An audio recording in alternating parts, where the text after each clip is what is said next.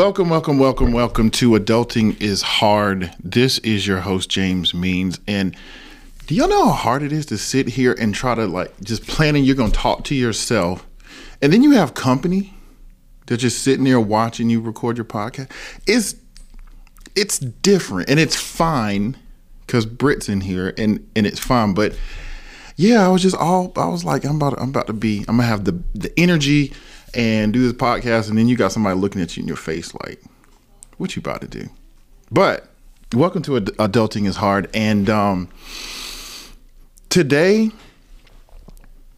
I did not want to have what I bring to you on a weekly or semi-weekly or every other weekly basis. I didn't want it to just totally be real estate all the time. That's what I do. I do want you guys to know and understand what I do, but that's not the premise of why I did this. But today, guess what it's about? Today is about real estate. And it's important that it's about real estate because if you know, like I know, you would buy a home. You'd be in the market today. Like there's an urgency about it that many people don't appreciate. And as I was thinking about this, as I was researching what I was going to share, I had noticed even Dave Ramsey agrees with me, and I have nothing bad. I don't have anything bad to say about Dave Ramsey. Like, I respect him. He's helped a lot of people get into better financial shape. And sometimes it's kind of harsh, and sometimes we need that harsh. We need that tough love. Because Dave Ramsey would say, you need to get you a house on a 15-year amortization and pay that sucker off in 15 years, which is great advice. The thing is, that 15-year amortization makes your payment double of what it would normally be. And for the most part, if you are trying to get into your first home and you've been renting, what could be comfortable for you is to get into a mortgage payment that is the same amount or close to, or maybe a little bit more than your rental payment. So as soon as you do a 15-year amortization, you double that. But I'm not against it, because if you are a couple and you have two incomes, you can set yourself up, try to live off one of those incomes and do a 15-year am. Because listen, that time goes by fast. How many of you got kids? You got a kid right now. I don't know how old your kid is, but you look at your kid and be like, yeah, he's 8. This time has flown by. I can't believe he's already 8. That's how fast 15 years will fly by. So if you can do it, do it. You build equity quicker.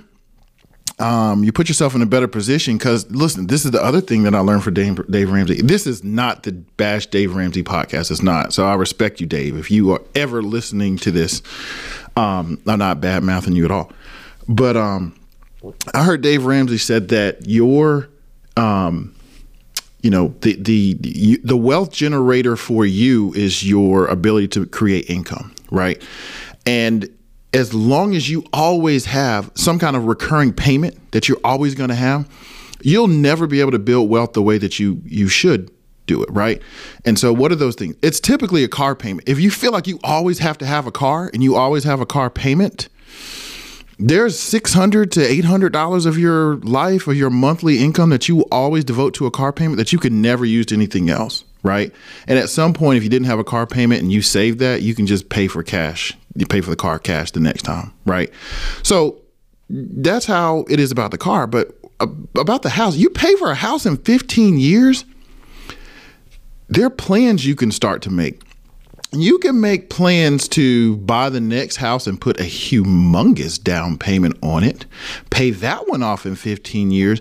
And what if the second house that you have is paid off within 10 or 15 years? And if you don't buy another house again, what more could you do with your income if your lodging and your travel if the costs were zero? I mean, how much more freedom and flexibility would that open up? Like, think about the fact that retirement is not necessarily an age that you get to, but retirement is when you have enough income to pay your expenses, and you have that income coming in a way where you don't have to work for it. Okay. And And so let's just call that mortgage payment $1,500 and call your car payment $700. What's that? $2,200. So if your expenses were less $2,200 a month, would you have to work the way that you're working now? Like, couldn't you just do some stuff that you just wanted to do? Like, look, I don't really want to work like that this week. I'm just going to get a little part-time job because now all my expenses are the utilities and, some car insurance and stuff like that. Like, it's total game changer, right? But anyway, because that's not what I was going to talk about. Because what I start off as saying is that even Dave Ramsey is agreeing with me. Like Dave Ramsey listened to me. But yeah, Dave Ramsey agrees with me that you need to be in the market buying a home right now. I think his exact quote was, in the next 5 years, you should expect home prices to increase every year for the next 5 years at least. And that if you could be in a home right now, you should do it. And I found that interesting. But here's where I'm coming from. I want you to understand the background I'm coming from. I want you to know that when I say this, it's not in a salesmanship type way. I'm saying this as a practicing real estate professional that has been doing this for over 9 years in just the residential area, and 19 years in total if you count commercial and finance experience. I say this as someone that's been in the market every day, helping and advising clients with their real estate matters. And also, I say this realizing that wherever you're hearing this, you may not necessarily be in an area where I can even assist you in your real estate needs. So I'm not trying to sell you. I'm not necessarily trying to drum up business for me, although that would be great. Not discounting that. If you need real estate assistance, I do want you to reach out. I'm in South Carolina. But I'm trying to balance you out. I'm trying to give you some background of what I do, the years of experience, and that I'm not trying to sell you. I'm trying to help you. See, I'm saying this and I'm trying to let you know that I'm making an effort to be impartial when I say this. You need to buy a home and you need to be in residential real estate. Here's why. I'm saying this as a homeowner that has purchased 4 homes in my lifetime. I'm what am I, 40? I'm 40 years of age. I'm saying this as a person that was a first-time homeowner who bought his first home at a 6% interest rate in 2007. And let's talk about the 2007. That was at what was arguably the worst possible time because it was at the top of the market. In 2008, we had a recession that was almost entirely driven by the residential real estate being overinflated. There were inflated values of real estate. There was mortgage lending, credit quality concerns. And so that's when I bought. Like, I bought and then the real estate market just bottomed out. As soon as I purchased my home, within about a year, that recession happened. I lost a lot of value. But you know what? Here's the thing. When that happened, it didn't matter for me because when I bought my home, I bought it for what was going to be at least a 5-year plan. That 5-year plan, I did not plan on moving within the next 5 years when I bought my home. I had a solid job. I had a career I was working in. And so my decision to buy a home wasn't predicated of, oh, well, if the values fall next year, I won't be able to get what I thought I was going to get from my home. No, I bought my home because I needed to live somewhere, and I knew it made more sense to just own it versus renting it. But so when I got ready to do something else, I could sell it because my value was back, because I wasn't counting on, oh, I'm going to buy now and next year the value is going to be more and I'm just going to make it. No, I bought the home because I knew for the next 3 to 5 years I was probably going to be there. And I wasn't worried about the real estate values because I knew the real estate marketplace has ups and downs. And at some point it was going to be back up. I'm also saying this to you as a person that has purchased. I purchased my second home in October 2017. October 2017, maybe 2018, but that was a rehab. And the rehab, it was, there are many people looking over this home. Actually, this home I sold to a client, and during the inspection period, he pulled out of the deal. And I literally said to him, I said, listen, if you don't buy this now, I will. And he was like, that's fine. I'm pulling out the deal. And I was like, okay, because you understand the equity and what you're giving up. And he said, yeah, I'm fine. So I bought that home. And at the time, that home, it was being overlooked by everyone. And here's why.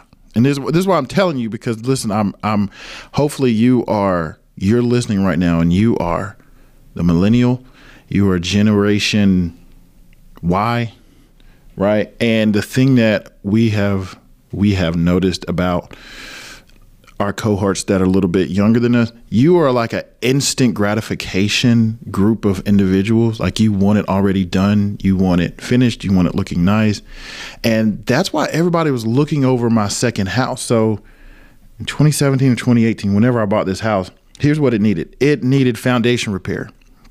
So the back corner of the house where the dining room was, the walls had cracks in them. The foundation had cracks in it.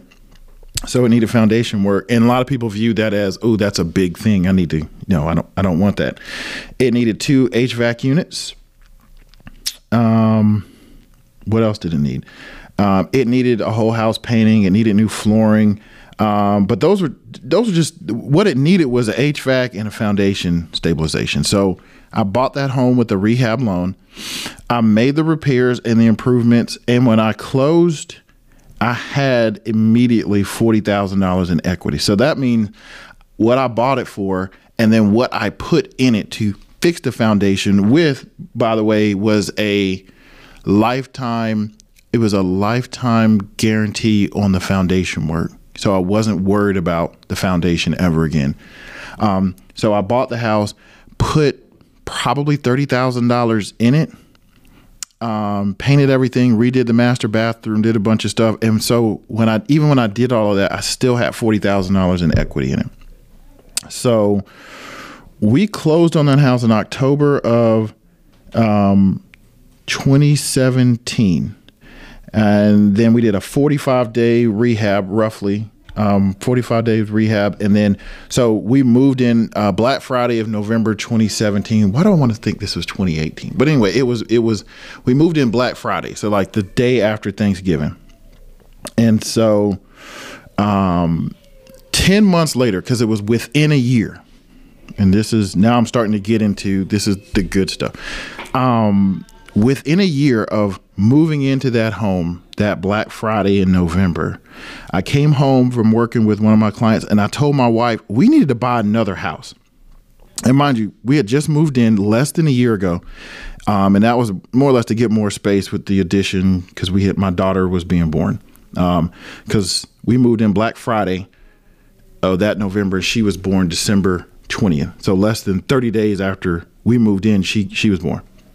And so within 10 months of being there, I told my wife, hey, we got to buy something else. And that was not our plan. So notice I just said, hey, 5 years needs to be your horizon if you're going to move into a home. Yes, that is the logic that you should use. But I'm going to tell you the basis for all of my ramblings to my wife. And I'm glad that she actually listened to me. She actually listened to me, that doesn't happen very often. But I think she knew, because, it's real estate, he probably knows what he's talking about. So she went along with me. So anyway, so she said, why? I mean, we just moved here. And I said, well, listen, I've been observing kind of the market, because we're within 10 months. So we're, close to the time that we bought again. But I said, listen, if we don't do something soon, we are not going to be able to afford what we ultimately will want, because of what I've seen over the last 10 months.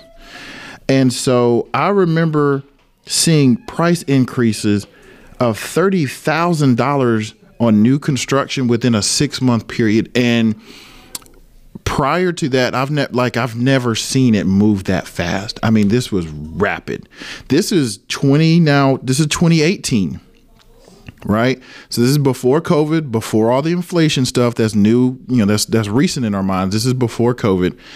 A $30,000 increase in 6 months. You got to think about that. If you're buying a house in a neighborhood and you buy at the beginning of the 6 months, and then at the end of the 6 months, now you're in a house and your same house is being sold for $30,000 more, you have instant equity. So you're loving that. But the next person that's coming in your neighborhood, they're buying the same house and it's $30,000 more. So I was observing things like that. I also observed and saw entities that were buying homes all cash. They were buying homes and they were paying, 98 to 100% of the sales price, when traditionally, if you had cash and you're in the market for real estate, if you had cash, you go in trying to get a discount. Hey, I got cash. There's not going to be any issues with financing. I'm not going to make any silly mistakes and mess up the loan. I want this house, but I'm only going to pay you 90% of what you're asking, or 80% of what you're asking. That's typically the discount that kind of came with cash. So during the same period, I'm seeing entities, they weren't people. We're going to get into that next, but I saw entities buying homes at 98 to 100% of the sales price. And so when they do that, if you are out there looking for a home, you and your family or a spouse or whatever, and you don't have cash, you are immediately at a disadvantage. So again, this is in 2018.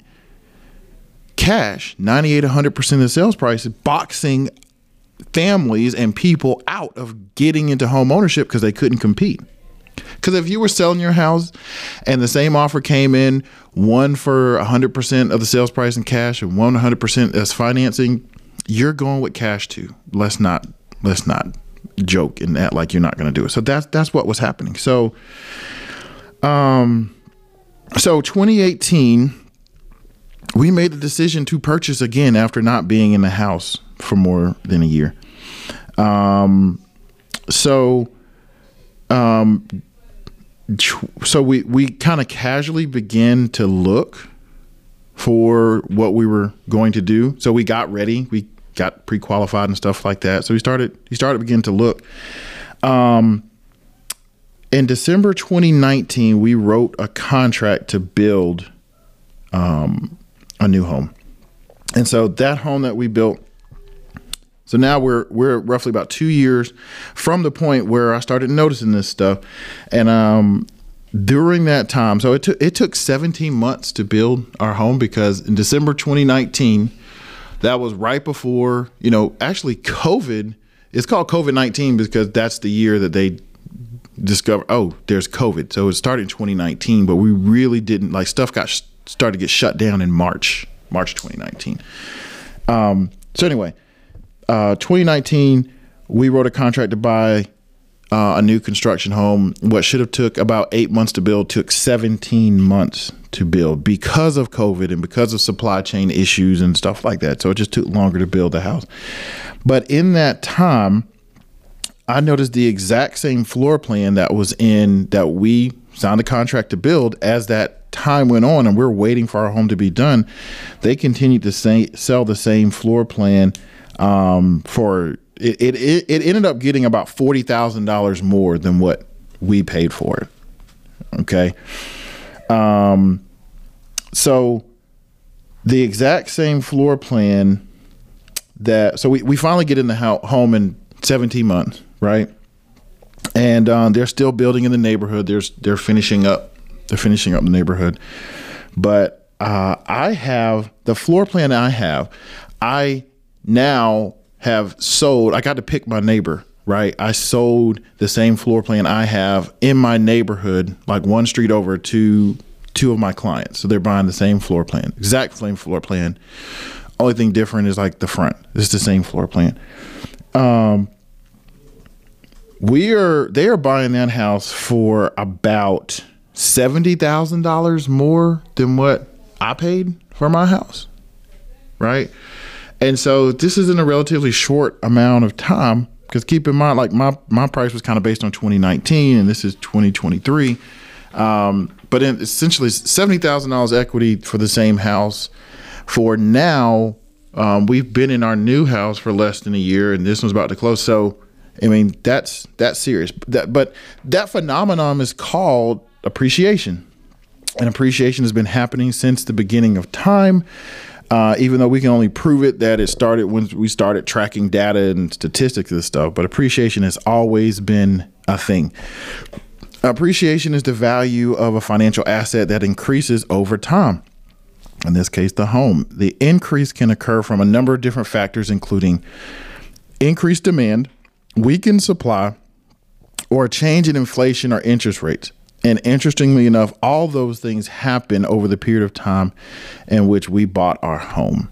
The appreciation and value led to us having equity in the home. And equity is the difference between how much your home is worth and how much you owe on your mortgage.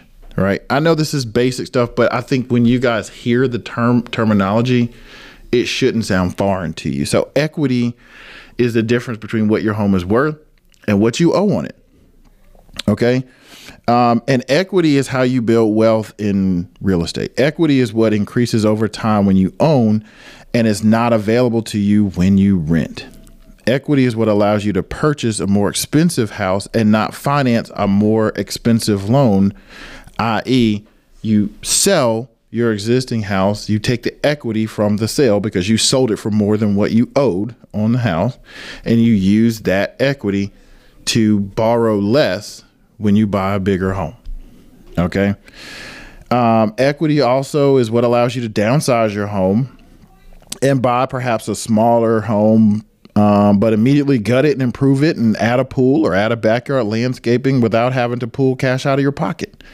Right. So equity is what you build when you own an asset that appreciates in value. And as it appreciates in value, you're also paying down the balance. That is a concept that doesn't happen when you continue to rent. Right. So here's the thing. I'm not really here today to talk to you about equity. I am here to stress the fact that there is a time quickly approaching where unless you make a move to get into home ownership, it will get harder and harder. The chasm between your average income or median income and home prices, it continues to widen. It's not getting any better. And as that chasm widens, there are factors that you need to be aware of that are making it more challenging than ever to be a homeowner. So all of that, I've been going for about 23 minutes. All that was to give you a little bit of background and to give you real life experience on why I'm saying this. So hopefully I've painted somewhat of a picture for you. There's a baby crying in the background. I don't know if y'all hear that, but it's so listen.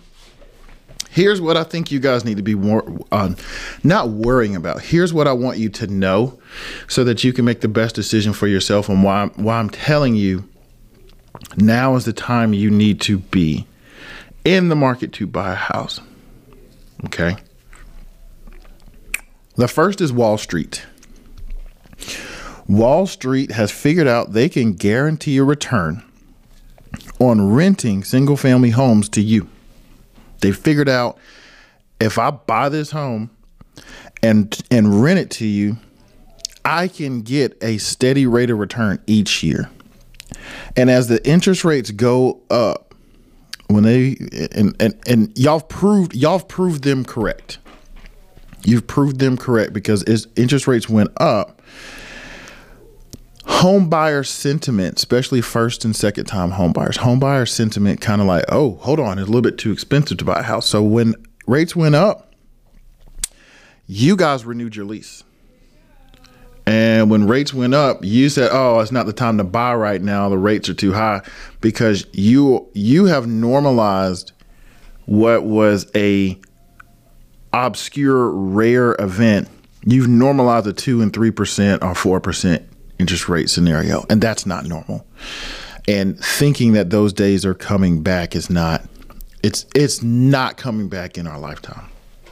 It's not. Like the series of events that made a 2 and 3% interest rate happen is not going to happen. Like everybody has COVID fatigue. I think if another, I don't know, maybe if a flesh-eating COVID variant came up or something that was killing everybody, maybe we would see some of the stuff again. But nobody's going back into quarantine. There ain't nobody walking around with masks anymore. Y'all didn't want to get the shots in the first place, right? So nobody's shutting down the schools. Nobody's like I said, it's not in our lifetime again, because the series of events that had to happen for that to be created, which I'll probably talk about later, but it's not happening in a lifetime. So I really hope you just take my word for it. I will explain some later, but if you're waiting for that, you're gonna be waiting a lifetime. So anyway, you proved them right, because as the interest rates went down, you stopped buying and they continued to buy. Now, you remember what I said earlier? And I said, when I noticed the entities buying houses all cash, what I did not know at the time is that was Wall Street. I thought it was just mom and pop investors. No, that was a very intentional effort. Wall Street hedge fund cash back plays to own single family real estate. And the thing is, so interest rates went up. You guys thought, oh, the market is about to crash. It's obviously at its peak, and these values are going to start to fall, which they dropped down again. They dropped down some. Like our values, like it leveled out. It needed to level out, right?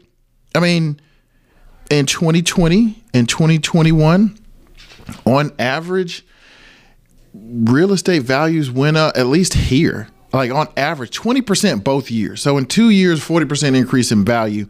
That had to stop. Like that was unsustainable. We can't go up in values every year, 20% at a time. So the fact that real estate values stop going up, that little bit gets showed as like, oh, that's, it's negative news. Like the housing market is losing value. Home values are down 2%. From a year ago today. Okay, that's good, because it had to stop. We could not sustain 20% increase in values a year. So that wasn't necessarily a bad thing. But while you guys stopped buying, Wall Street continued to buy. And if they continued to buy, my point to you is real estate, you think real estate's at its peak, but what if it's really not? My opinion is, because real estate is a marketplace, real estate goes up and down in value on the way up at all times. And you can go back from the beginning of time and it will prove me to be right. Real estate has always increased in value.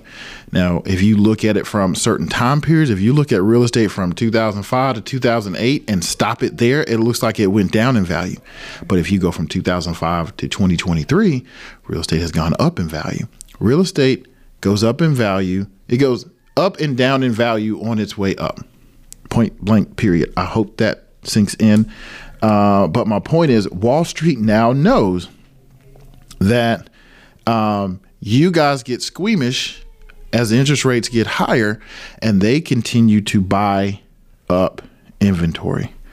And I will tell you why they're doing that a little bit later. In addition to Wall Street, here's the second thing. iBuyers, some of which are still Wall Street, they're buying single family homes as an asset class. And there are some dominant players that are doing this, and they're doing it very intentional. With the same premise of why Wall Street is buying it. But they have gone to builders that build single family homes. Like think about a neighborhood, wherever you are, that builder building homes for you to live in. They have gone directly to those builders and said, build us, we'll buy the entire neighborhood. Entire neighborhoods are being built for the single purpose of being sold to an investor who is going to then rent that house to you. Okay. And so you also have to realize that when they do this in a way, they're not doing it at a one-off. Like if they're buying whole communities, right? They can control rents. If a builder said, I'm building this neighborhood is 50 houses. Oh, we'll take them all. Oh, okay.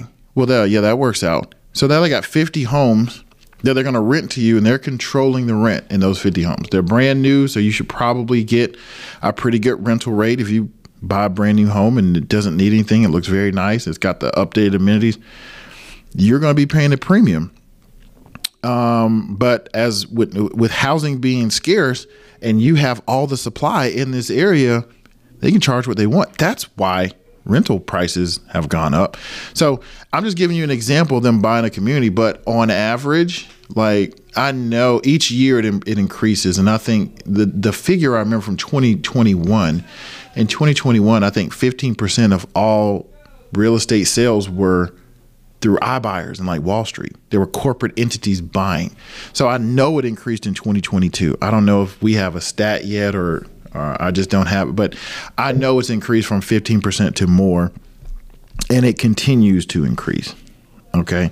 So that's the second thing. So all these are reasons why I think the urgency should be there, and hopefully it all starts to make sense, right?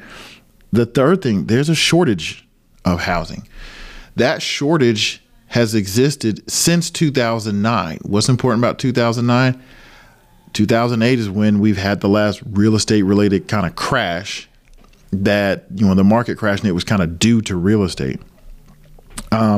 So in 2008, before the market crash, this country was producing about 10 million new construction homes every year. That's what was being put into the marketplace. That's for the country. After that crash, we've never even remotely come back to that level. On average, since that crash, this country has been adding 3 to 4 million new construction homes to the market every year. So since 2009, you can make an argument we had too many homes in 2008.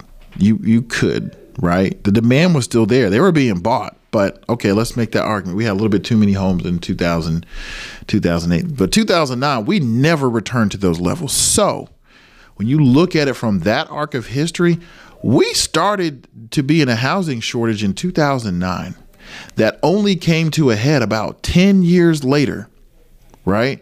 10 years later is like when I noticed what I thought were mom and pop investors buying homes at all cash.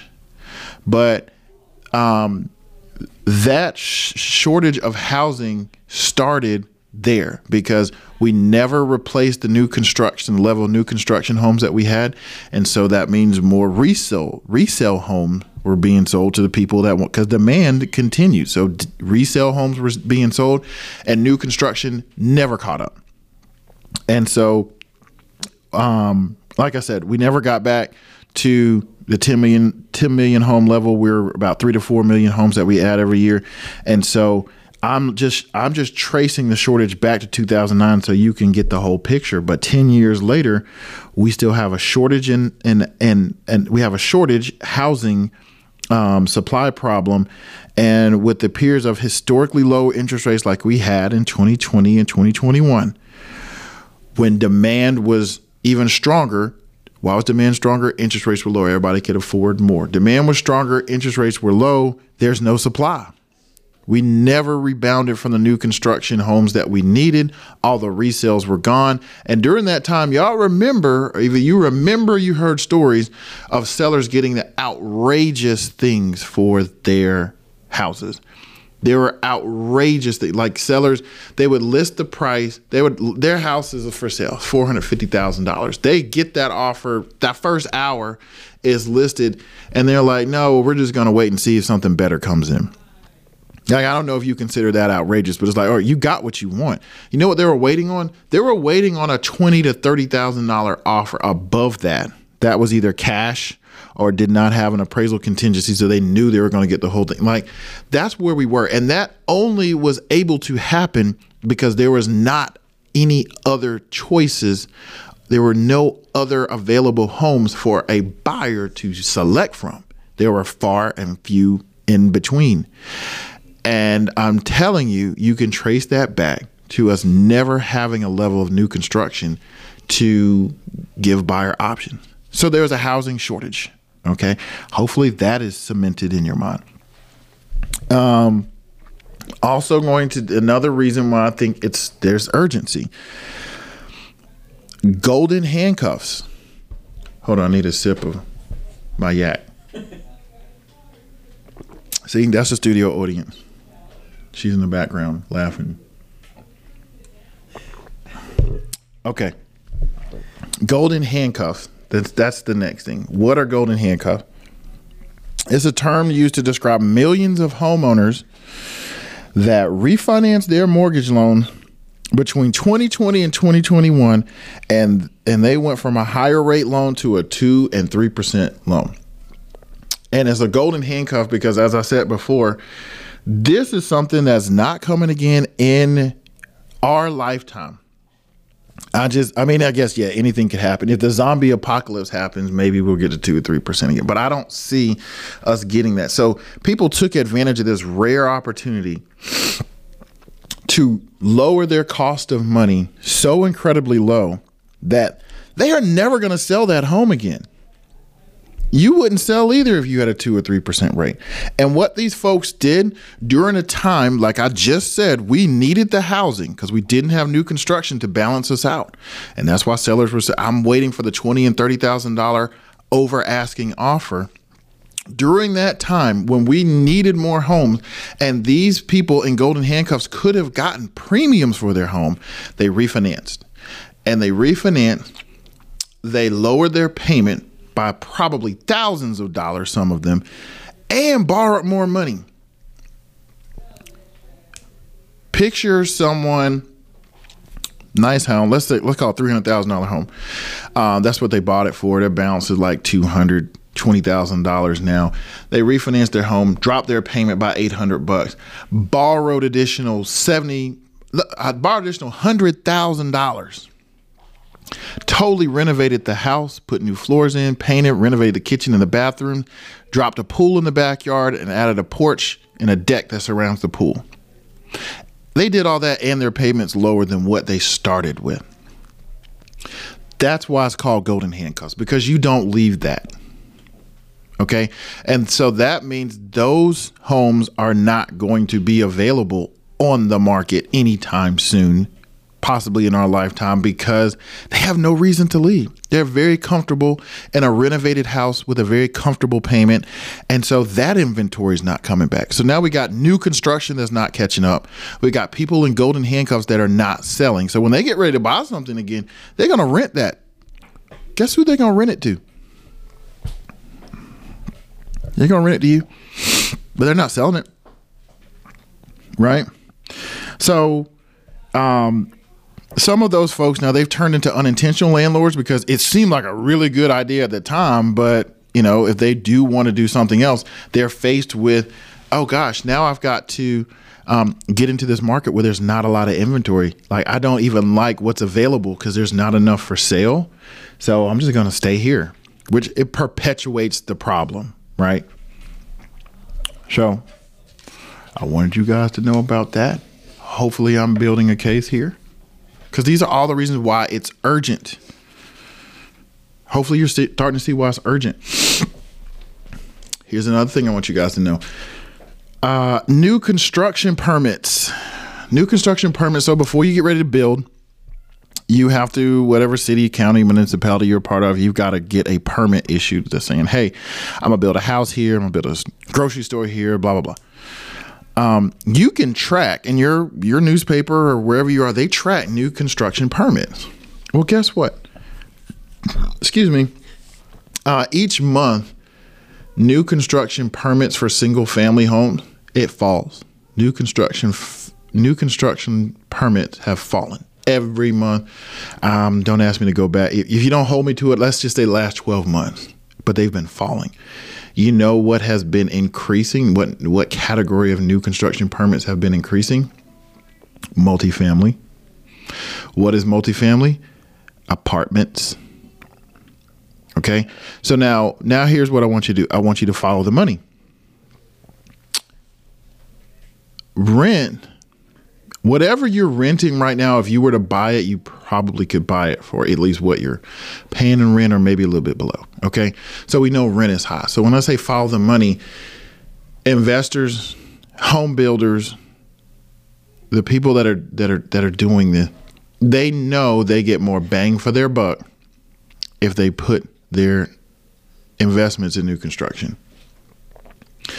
So the inventory that we did not have, that I just explained, never returned from levels from 2008, right?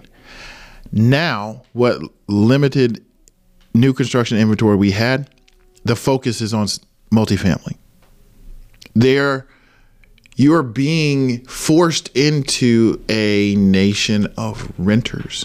Hopefully I'm painting an image for you, right?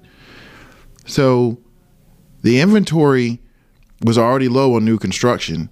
Golden handcuffs are keeping resale opportunities from being on the market. And now the few new construction that you do have is going to turn into apartments. And as I said before, investors are going to the people that build single family homes and getting them to build entire neighborhoods for them. And now those same construction firms and single family, they're just going to build apartments. From where I'm recording right now in my office, less than 2 miles away, probably the biggest builder in our state. Would you say Mungo was? I mean, Mungo, and somebody bought Mungo. I forgot who bought Mungo about 2 years ago. Mungo and Stanley Martin, between the two. Yeah, Mungo's one of they have Mungo in the front of their neighborhood. Like the neighborhood's called Ashcroft, but there's a section of Ashcroft that just has townhomes. And those townhomes are only rentals. So they do have single family kind of in a part of the neighborhood. But the townhome side that Mungo built, they didn't build the townhomes for purchase. They built it as a rental. Why? Because they're following the money, right? So that's another point I want you to, hopefully the urgency is building. You're listening to this and you're like, God dang, James, you're right, right? This is kind of why adulting is hard, but you just need to know. Another thing I want you to know, why I think it's urgent. This one's your mindset. Your mindset. You thought it was too difficult to purchase 8 years ago, and it was. Since then you've just renewed your lease for 7 times, and complained as the price increased, and you've done nothing about it. That's just you. You need to have an urgency about why you're so. Why are you so complacent about staying? Like, now I'm gonna tell you this, ain't nothing gonna get you out of that complacency. Like when you get that notice that rent's going up $500, now that's gonna get your butt in gear, okay? But your mindset is one of the reasons why this is happening to you as well, because you said, hey, I want to be a homeowner, I'm gonna do this, I'm gonna do that, and since then you renewed at least 7 times. Your mindset's a problem too. Another one I want you to know about: slower wage growth, especially compared to the rate at which home prices have increased. It's no secret at all that we've watched the price of everything increase. And so, the inflation and stuff that we've been dealing with, when everybody was talking about the price of eggs, which have come down a little bit, but everything got more expensive. For the most part, your incomes did not. Like, our incomes did not rise in proportion to what everything increased. So goods and services, price of eggs, cars, but also real estate. I just want you to, unless you're going to make a move, unless you have a plan on doing something, like, are you in school? Do you have a plan? Are you on a career track? Yes, your income is not going to stay where it doesn't have to stay where it is, but I need you to be aware that the rate at which everything else is rising is outstripping your capacity to buy if your wage growth does not increase too. And there's advice I gave some of my clients during 2020 and 2021 when this was happening rapidly. And I said, look, sis, I'm gonna talk to you like you're my sister right now. I said, for what you do, you probably could get paid a lot more to just go do that somewhere else, because people need employees. Like we need a workforce. And if you're not being paid your worth, you can go do it somewhere else. Like you may not even have to retrain right now to go do something. You could just get paid more. I said, you need to make a move, because you can't buy a house right now. But if you made more money, you could. Right. And sometimes it's an income problem. Sometimes it's an expense problem. Sometimes y'all just have too much debt. Right. And I know that's hard too. That's not for this podcast, but that's just slower wage growth. You need to understand that too. All these are reasons why I say you shouldn't stay put, and why you should have some urgency. I see the opportunity for home ownership becoming more and more challenging in the future. I see it becoming reserved for those that have substantial means, incomes, and salaries. I can even see a future where those that have the ability to purchase, I see a future where those that have a home are the only ones that have the ability to purchase again, because of the equity that they've accumulated by being in real estate. I see areas, zip codes, where it could ultimately get more and more expensive, drastically limiting where first-time home buyers can purchase. And our kids had spring break over the last week, and we were in Washington, D.C. And, that's one of the areas where if you're a first-time home buyer in Washington, D.C., where the median home price is $600,000, it depends what you do in Washington, D.C. But the barrier to entry is a lot higher there compared to where I'm at in South Carolina, which shout out to South Carolina. If you want a good cost of living down here, listen, you want to talk to me. But where a median home price here may be $300,000, right? Your barrier to entry is a lot lower here. Now, here's the thing. 8 years ago, because I talked about you renewing your lease for the last 7 years. 8 years ago, it was lower, and you didn't do it 8 years ago because you felt like you had all these challenges to overcome and all the stuff you had to do. And you need to work on your credit. You need to do this. Guess what? You still got to do all those things, and it's a little bit more challenging now. But if you do not start on a plan to help you get there, you're going to be here another 8 years. Okay. There's a move towards a rental countries to make this a country full of rentals, and you will not have options if you do not understand the urgency. If you've listened to the earlier points that I made and that I mentioned, you can start to put together that systematically. You may not have any other option. With Wall Street groups buying single family real estate, at times representing 20 to 35% of purchases in areas, because they did track that. There are some areas that they knew that these entities bought up 20 to 35% of all the homes over the course of a year, right? And they're doing it to take available inventory away from you if you have a dream of home ownership. They're taking the ability away from you, so you have to rent from them. So you're limited in your options in purchasing, and you're going to have to rent from them. They know that when interest rates get higher, there's a pause in home buyer confidence because of the higher rates. They can keep purchasing, continuing to remove inventory away from you. They know that even if you were on the market looking for a home, and the homes that you look over, because of the age or cosmetic issues or any problems, really, they know that you're going to overlook those homes because of it's because of your makeup. Like I said earlier, we tend to be an instant gratification generation, but that's also why I just gave you some background on the first house. The second house that I purchased, it needed foundation work, it needed painting, it needed ACs, it needed all that stuff.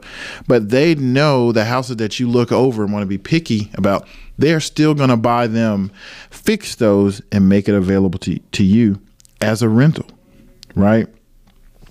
When they buy all the houses in a single family community, they control those rental prices.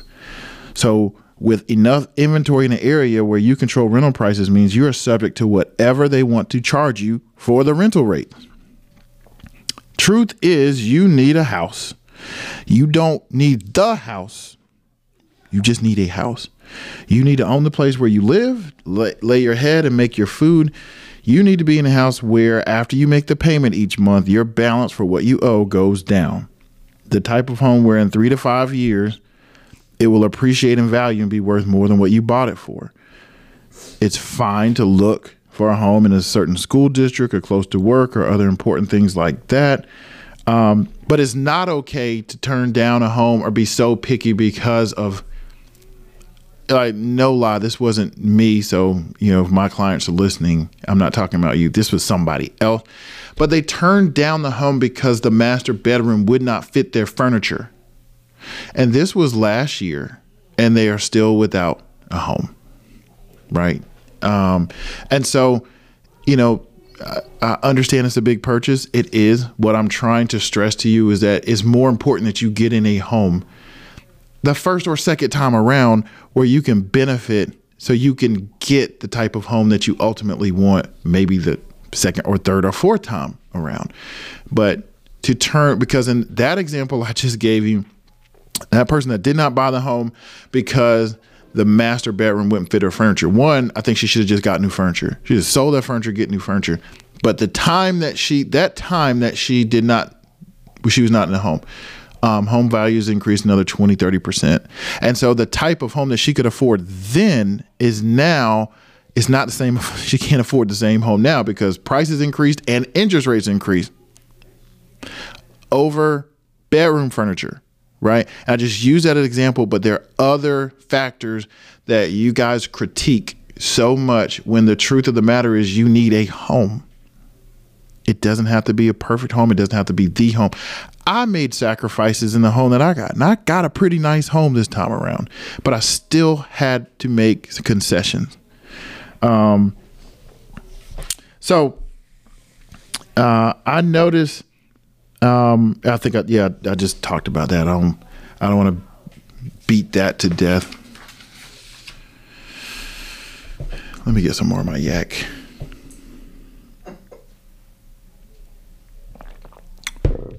For real, it's coffee. It's not, it's not yak.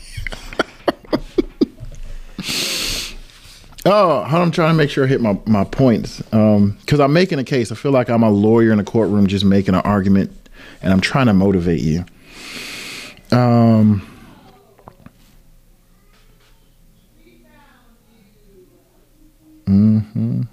Looking through my notes. I'm going to edit this part. It's probably not even going to be on here because I'm going to write that down 52 minutes in so I know to edit. Not the part about the yak, though. I'm going to leave that in.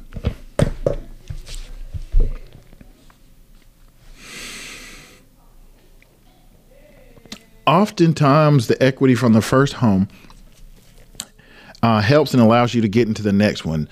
Or the first house becomes a rental with monthly income each month from a tenant. And by delaying, you are not getting into the real estate market based on someone else's past experience or what you are thinking is going to happen to the market, or better yet, this one. If you're waiting on the market to crash or do what it did in 2008, you're going to be waiting for a long time. This isn't the same dynamic situation, market, circumstances, anything totally different from the last time. So I knew this was going to come up. So I'm just going to break it down, and then I'm going to let you go. I appreciate you still being here. But here's why. For those of you that said, I'm going to wait until the market crashes again, and I'm going to buy then. Here's why I think that's not going to happen. Okay. In 2008, right before the market crashed, what we experienced was a very, very poor mortgage underwriting criteria. What do I mean by that? There were millions of loans being done. Like, anybody could get a mortgage. You could get a mortgage and you could lie and they would not verify your lie. They had loans called stated income and stated assets. Those loans were rampant. What does stated income mean? Stated income means you state what you say your income is, and we're just going to write that down. That means stated. Stated assets mean how much money do you have in the bank? Oh, $100,000. Okay, that's what she stated, so I'm going to write that down. What happens now? They verify income. They verify assets. You have to provide bank statements.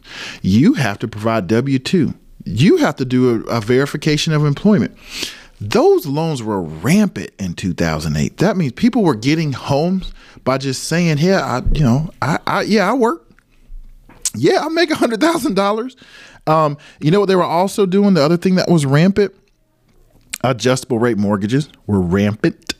Adjustable rate mortgage so right now, if you're, there's still ARMs out there now. ARMs is an acronym for adjustable rate mortgage, but most of the time you're getting a 30 or a 15-year fixed rate mortgage, right? Your interest rate is locked for 15 years. You'll pay it off over 15 years or 30 years, and the interest rate doesn't change. Well, adjustable rate mortgage, the interest rate can change over periods of time. So it just depends if it could be a 5-1 or a 3-1 or a 10-1 or whatever. So you may have a locked interest rate for a period of time, and then after that period of time, your rate can adjust. And so one of the other things that made 2008 unique is because there were no verification of income or assets. So everybody was getting a home, and they were getting these adjustable rate mortgages that started off at a low interest rate, and then they went up over time. And over time, as those interest rates went up, people could no longer afford the payment they were making because they lied about the income in the first place. They lied about the income. They didn't have good credit. They didn't have good spending habits. And so they got into these homes with 3.5% down, if that, because there was down payment assistance available then too, because I bought my first home with down payment assistance. And so people walked away from these homes because they didn't have enough invested. They're like, I lied about everything. I'm going to walk away from it. So that is a very shortened version of events of what happened. But that is what created what a lot of people, and you guys that are talking about it, you've only heard about it. Like I lived through it. You heard about the times when 2008, when people refer back to it. That series of events is what allowed that to happen. Okay. And is more to it, but I'm trying to keep it concise. But a lot of people had no business getting loans, and all those loans that I talked about, they were secured with the real estate. And when they walked away from it, or when the bank took it, that's when they made it available. And that's why you probably know your uncle got a house for $50,000 that's worth $200,000 today. That's what happened. So let me contrast that with where we are today.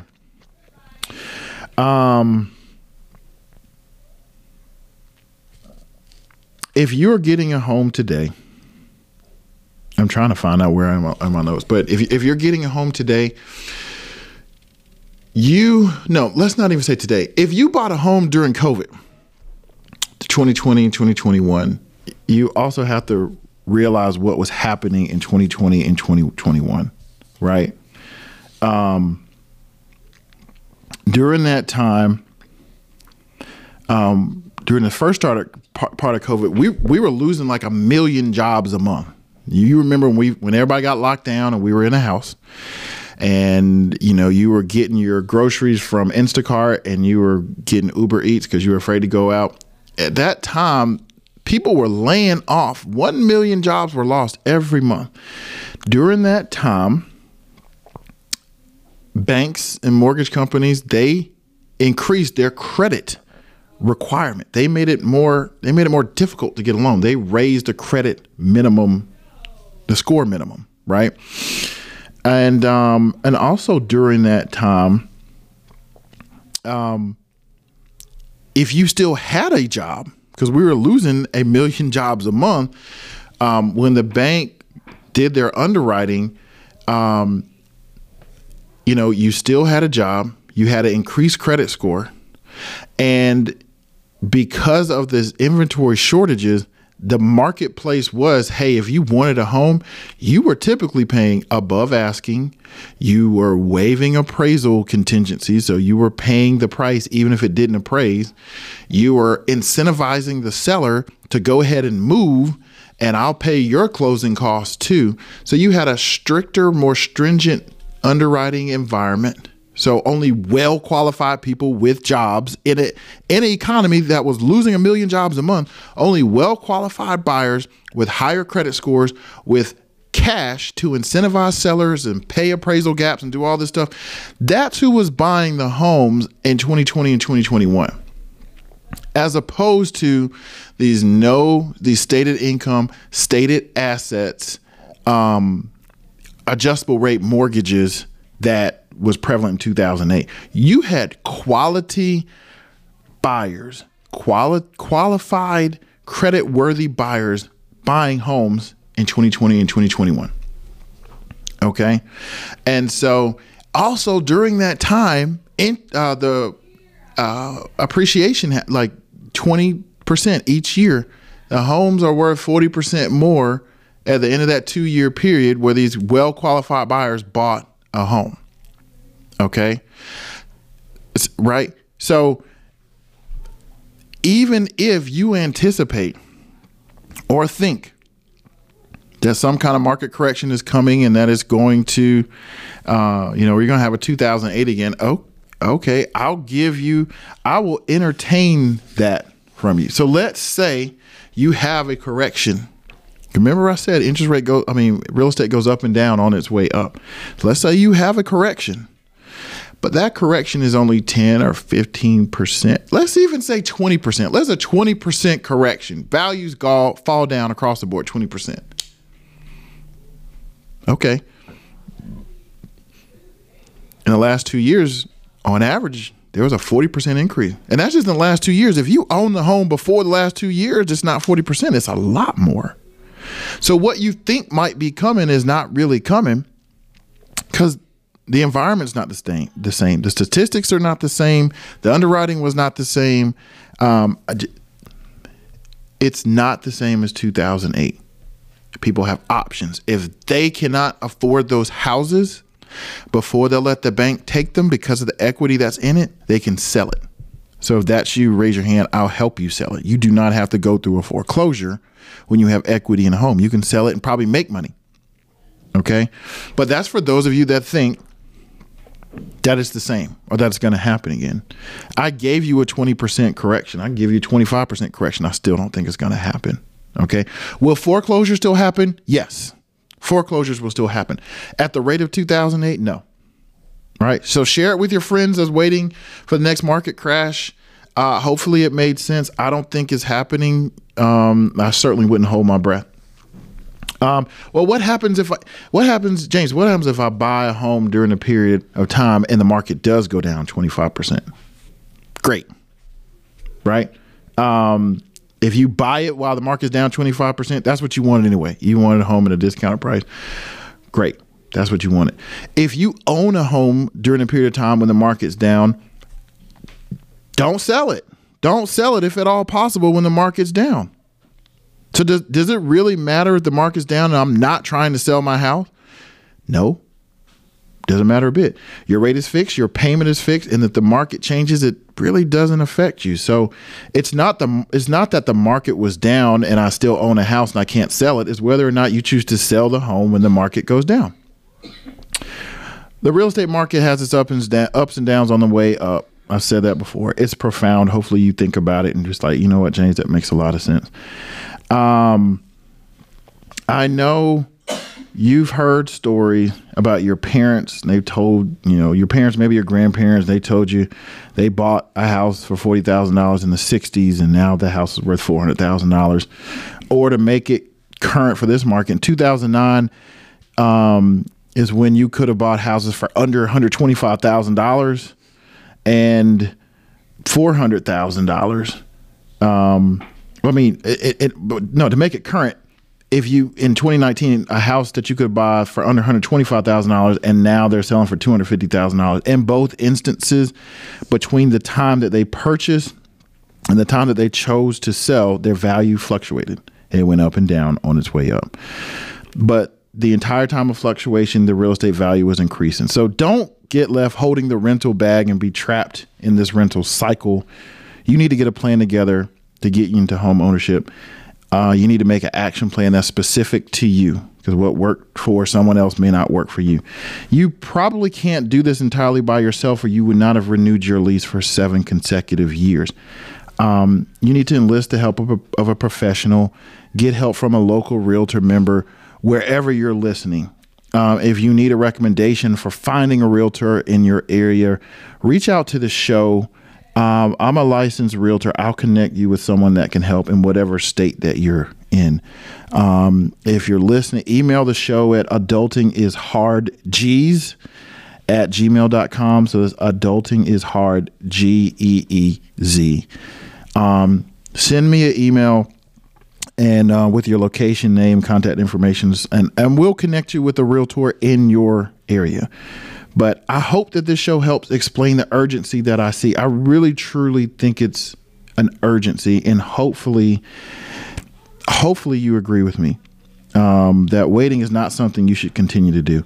I think waiting is hurting you in the long run, and if you don't get in the market today, you may not be able to get into it tomorrow. So with that, I'm out. I will talk to you guys next time.